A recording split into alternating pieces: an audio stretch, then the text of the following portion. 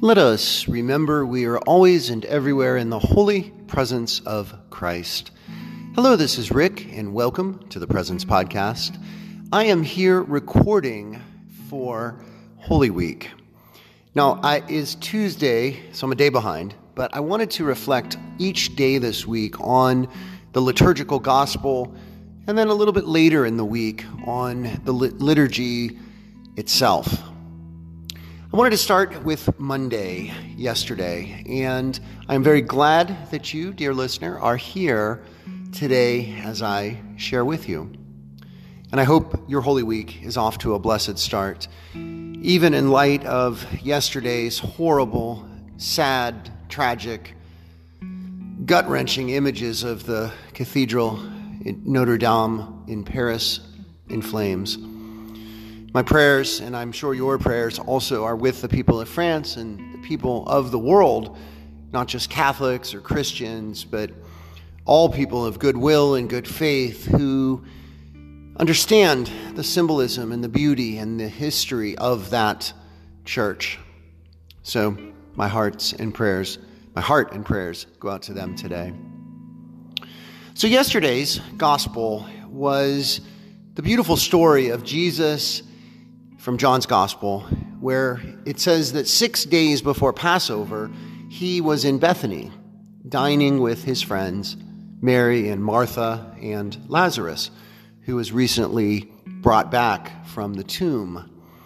And it's this iconic story of how Mary breaks the expensive jar of perfume and pours it over Jesus' feet and washes it and dries it with her hair.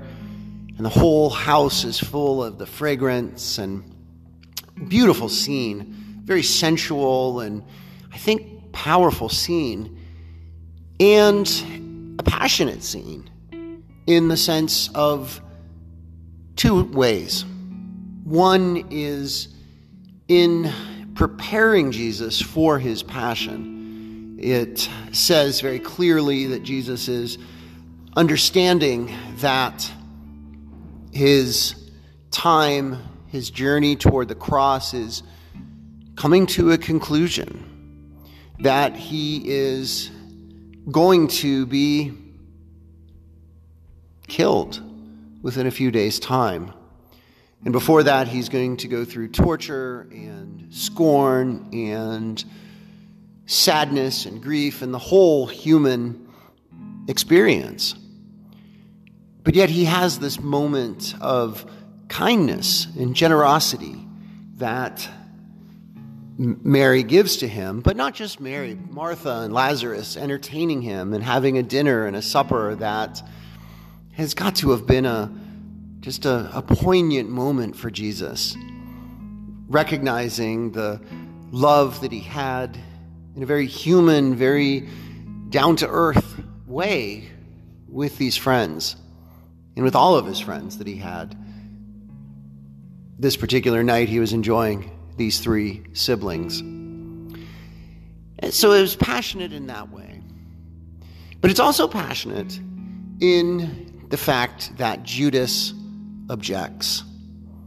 And Judas is such a fascinating character. And we're going to hear from Judas in Tuesday's reading and also in Wednesday's reading. Judas is a character front and center in this week's liturgical cycle.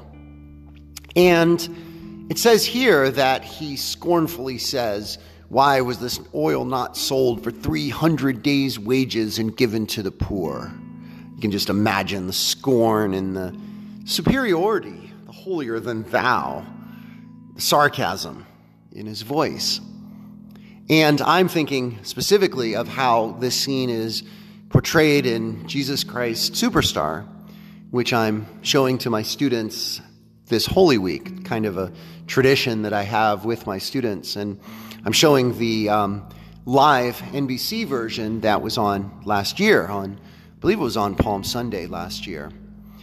And it's good. I think they like it. They recognize John Legend, and I think it's a B version. If I give it a letter grade, good solid B, maybe a B plus even. But the scene where Jesus and Judas and Mary are It's Mary Magdalene in the version in Jesus Christ Superstar. Don't confuse the Marys, that's been done before, and Andrew Lloyd Webber does it again. But we see Judas and Jesus sparring over this, and how Jesus is so clear that it's a moment where he is taking rest, taking pause, and Judas doesn't understand that. Judas, especially as portrayed in Jesus Christ Superstar, is aggressive and a know-it-all and thinks he is the one controlling Jesus, when Judas is so wrong about that.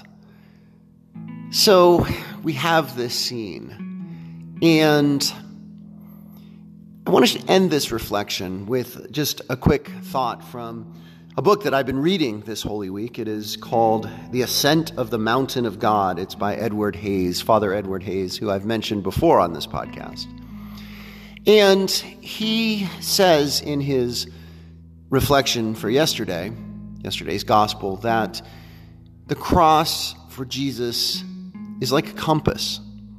It guides him toward the self-giving, toward the love, toward the challenging of the established political and religious order that ultimately will be the reason for his execution. And Father Edward says that we too, as people of Christ, followers of the way of Christ, should have that same idea that the cross is a compass that guides us in our life and guides us in the Holy Week, because that is the symbol, the sign that is at the end of the 5 first weekdays of this week.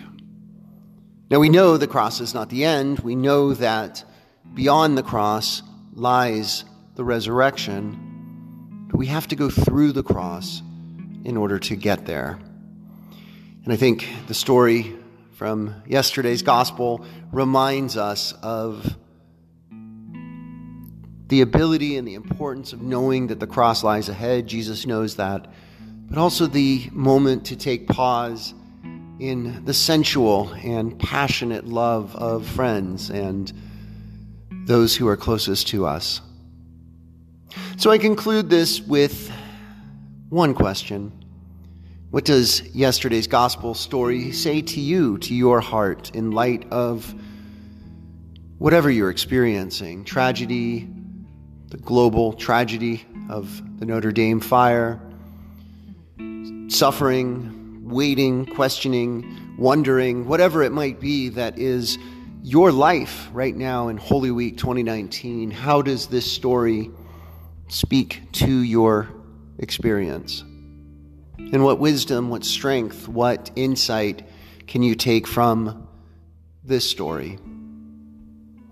As always, thank you so much for listening. I will be recording Tuesday's reflection very soon, so please look for that in your feed. Blessings and peace to you.